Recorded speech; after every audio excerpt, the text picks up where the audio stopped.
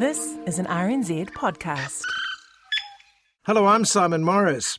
It's been over a year now since the old movie normal changed dramatically into what we're trying to call the new normal. This essentially means smaller movies starring people you don't know very well, often made by first-time directors and playing either in smaller cinemas or just streamed onto your computer. Well, we've tried to look on the good side. After all, small, serious films, isn't that what we were crying out for back in the old movie normal times? I've met hundreds of people out here, and they don't ever say a final goodbye. Let's just say, I'll see you down the road. Yes, it was, and if ever there was a perfect embodiment of the expression, be careful what you wish for, it was surely that. Back in the old movie normal, we railed against big, dumb superhero movies and mindless multi-million-dollar sequels to car chase action films. Damn, they got a magnet plane? Hold on. Tell me you're not thinking what I think you're thinking. There's no bridge! Oh, hell no. But right now I'm starting to miss the occasional movie. You know, decent budget, attractive stars, backed up by familiar, skillful character actors and directed by people who know what they're doing. The sort of films you associate with Steven Spielberg, Catherine Bigelow, Quentin Tarantino, the Coen brothers. I am not Mr. Lebowski. I'm the dude. You know, that or his dudeness or Duder or, El Duderino if you're not into the whole brevity thing. What got me thinking along these lines, and feeling guilty about it, of course, was popping along to my favourite suburban cinema last week and being dazzled by the trailers for coming attractions. Ignore anyone who doubts you. We came to work and to live, and we got a lot in common.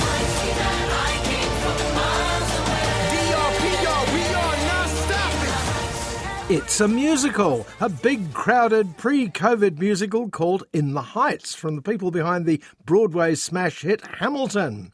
And then there was a trailer for yet another Disney live-action cash-in on an old classic, featuring the villainess from 101 Dalmatians, Cruella de Vil.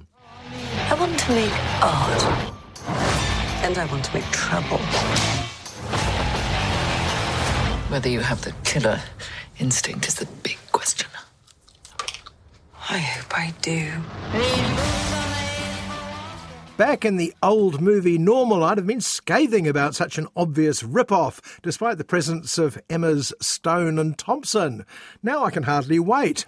And last, and by no means least, Angelina Jolie's back where she belongs in a thriller called Those Who Wish Me Dead. You in trouble?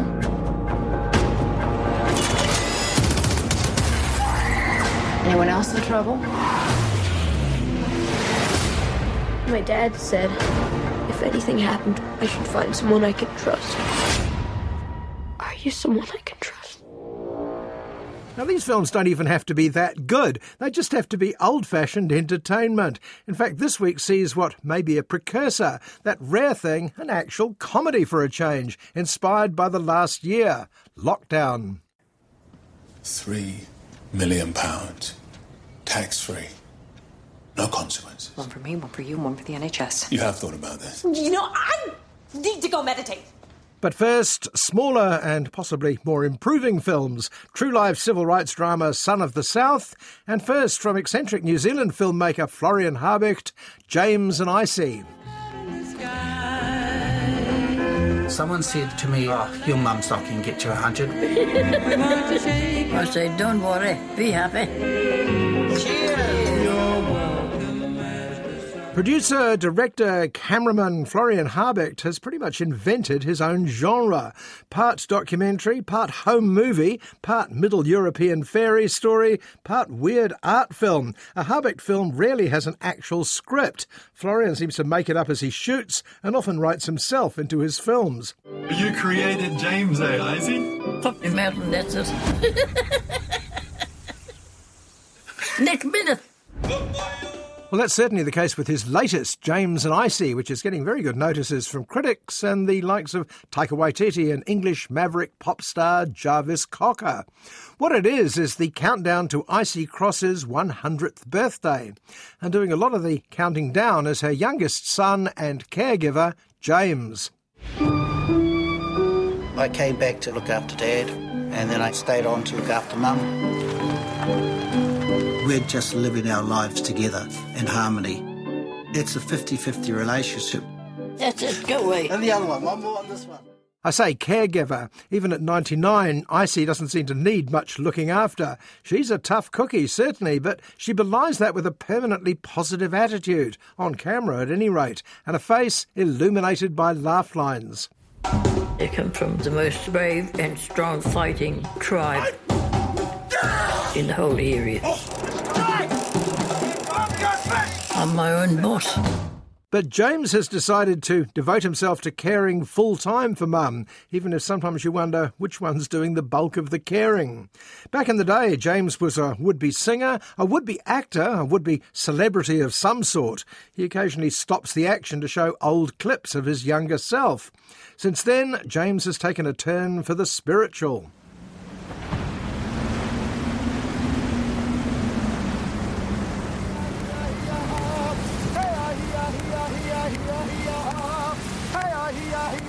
That better? No, That better?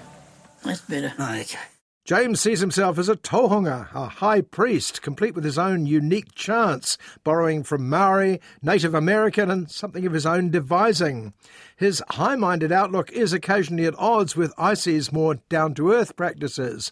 To have a balanced, healthy life, you've got to have a spiritual connection. Glass of bourbon. A day? Oh, I've got a very sharp mind. Florian Harbecht clearly fell under the spell of the pair, particularly the bourbon-drinking warrior queen. Icy seems to take life as it comes while still enjoying James's flights of fancy as he counts down the days to the actual birthday. What's the budget for the party? If I win $1 million tomorrow, I will spend it all. You're so beautiful, he can't stop filming you, Mum. In many ways, James and Icy is a relic from not so much another era, but a timeless one. There are songs from the early days of Kiwi entertainment, Haere Mai, a glorious version of Home Sweet Home sung by the Howard Morrison Quartet, and a surprise appearance by 660's Matthew Walters, who turns out to be another of Icy's relations.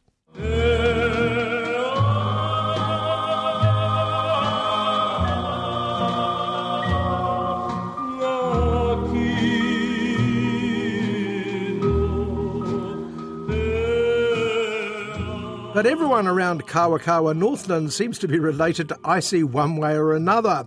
Along the way, there are guest appearances by politicians Jacinda Ardern and Kelvin Davis. Kelvin's Icy's nephew, we discover. We join James and Icy on a fishing expedition and then later a trip to a local fast food outlet. I have a Mac attack with the chips and Fanta for my mum because she's 100 years old. You don't have to tell my age. I'll just see about that. It's all very endearing, and I notice that many people are discovering hidden depths in the relationship between mother and son. Is this a reminder of old pop truths? Don't worry, be happy, and que sera, sera. James, if you could take one thing from this life to the next. It'll be my mum. Florian Harbecht's major strength is his ability to engage with the people he talks to without judgment. James and Icy clearly like him as much as he likes them. They make a point of including Florian every step of the way to Icy's Day of Days. Your reaction to the film James and Icy may be an indicator of how nice you are. It's definitely a film for family audiences. Icy is reassuring on that. Just really don't catch me in a nutty.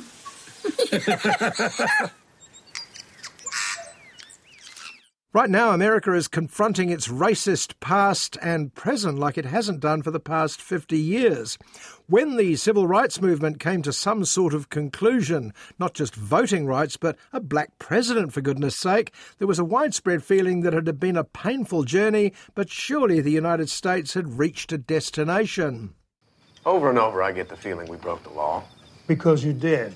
What law is that? They broke the law that people don't have the right to do anything the Ku Klux Klan doesn't want them to do. Bunch of cowards. Not so fast, said many black filmmakers, particularly veteran campaigner Spike Lee. Over the past 4 years, not entirely coincidentally the Trump years, Lee has looked back on the troubled 60s in films like Black Klansman, Da 5 Bloods, and now Son of the South. They remind us that progress is often elusive. This is June 22nd, 1961. Can you recall your earliest memories of race? You grab that bat and you do what's right. I don't think so. This is in your blood. All right, this is where you belong, boy. Son of the South was only produced by Spike Lee. The film's writer-director is Lee's longtime editor, Barry Alexander Brown, and it takes place right at the start of the Freedom Riders movement in 1961. Oh, I bet you ain't happy you came to Montgomery now, boy. So what's going to happen next? Let's start a revolution. We continue on. Let's start a revolution now. Won't break and we won't back down. But we're still breathing. The Kennedy brothers, President John and Attorney General Robert, had just been elected and were pushing through civil rights legislation to the fury of states like Alabama. Leading the charge against voting rights was the notorious Ku Klux Klan, and Bob Zellner came from a KKK family. Montgomery's a pretty town. With a pretty ugly side to it. Get out of here! Son of the South is based on the real-life story of Zellner. He wasn't a Klan member himself, and he was fascinated by the campaigners for racial equality, initially planning a university project on the subject. So he and some white friends visited the local Baptist church, only to discover that in Montgomery, Alabama, that was enough to encourage someone to call the cops. They've come to arrest you and your friends. For what? If I recollect, we had this conversation. They can't arrest us. The Montgomery Police Department might not do many things well, but arresting white boys for attending black churches, they do extremely well. Bob finds himself at odds with his fiancée, Carol Ann, who warns him of the danger of getting involved. He also gets into even more heated arguments with his dyed-in-the-wool KKK grandfather, one of the last performances by the late Brian Dennehy. You want to jeopardize your whole life for some grand principle? Isn't that what they're doing? Some of these old boys around here, they really mean to do you some harm. Son of the South works hard to cram a lot of difficult story into one film, but at the centre of it is the real-life struggle between Bob and his friends and family that culminates in him actually joining a local civil rights organisation as one of the few white volunteers in Alabama. I was in a riot, and I walked right through it, unharmed. What is the point you're trying to make? Maybe I could go around college campuses talking to students about the Negro cause. What the hell do you think you're doing? Predictably, this causes disruptions. In the film, the first casualty is his relationship with Carol Ann, whose support for Bob founders when he starts hanging out with a liberal family and one actual New York communist. If you understand the Southern mind... Clifford, I believe I have a Southern mind, and I believe I have an understanding of it. Yeah, everybody here, with the exception of Derek Yang, has a Southern mind. Even Bob knows he broke the law of the KKK. But by then, Bob has already lost his heart to a probably fictional black campaigner called Joanne. It is a little too good to be true, though stars Lucas Still and Lex Scott Davis make an attractive couple. Son, I'm starting to wonder if you are aware of the poison in the apple that you have bitten into. You know this movement is about more than just voting rights. We're trying to change the world. As for the movie, it's worth seeing as a companion piece to films like Da 5 Bloods and The United States versus Billie Holiday. This is 1961, when police let the Klan run riot and lynching was considered to be politics by other means. You gotta draw the line somewhere. You stop right now. They're gonna kill him.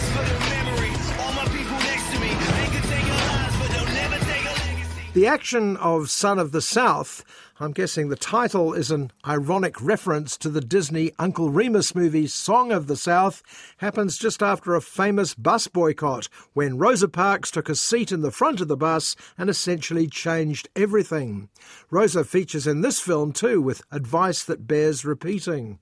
There's gonna come a time when something really bad happens, and you're gonna have to decide which side you're on. Not choosing is a choice.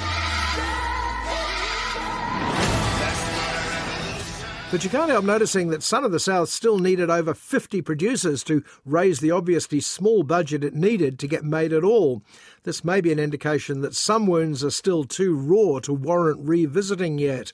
Would the film have been made if the lead wasn't a white male? Hard to say.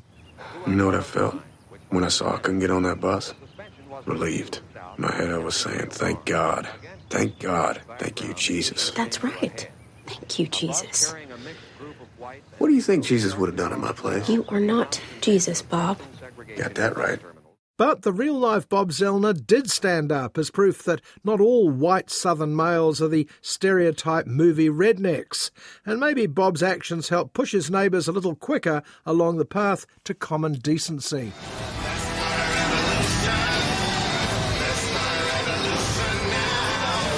We hold the moral high ground.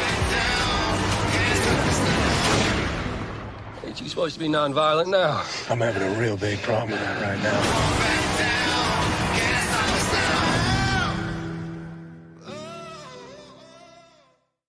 When I went to Lockdown, I knew hardly anything about it except it was shot in fairly limiting conditions at the height of London's own lockdown last year. I also knew that it starred two actors I rather like, the affable Chiwetel Ejiofor and that eternal good sport Anne Hathaway, and that it was directed by the usually reliable Doug Liman. Hi, Paxton. We heard London's in total lockdown. We are all locked in the psychological prison of burning aloneness. How's Linda? She's somewhere in the house. Is there some type of issue? What I didn't realise was that it was written in a couple of weeks by Stephen Knight, who wrote the even more self-limited film Lock, and the whole thing was shot in 18 days. It takes place mostly in a flat shared by Paxton and Linda. We are fine.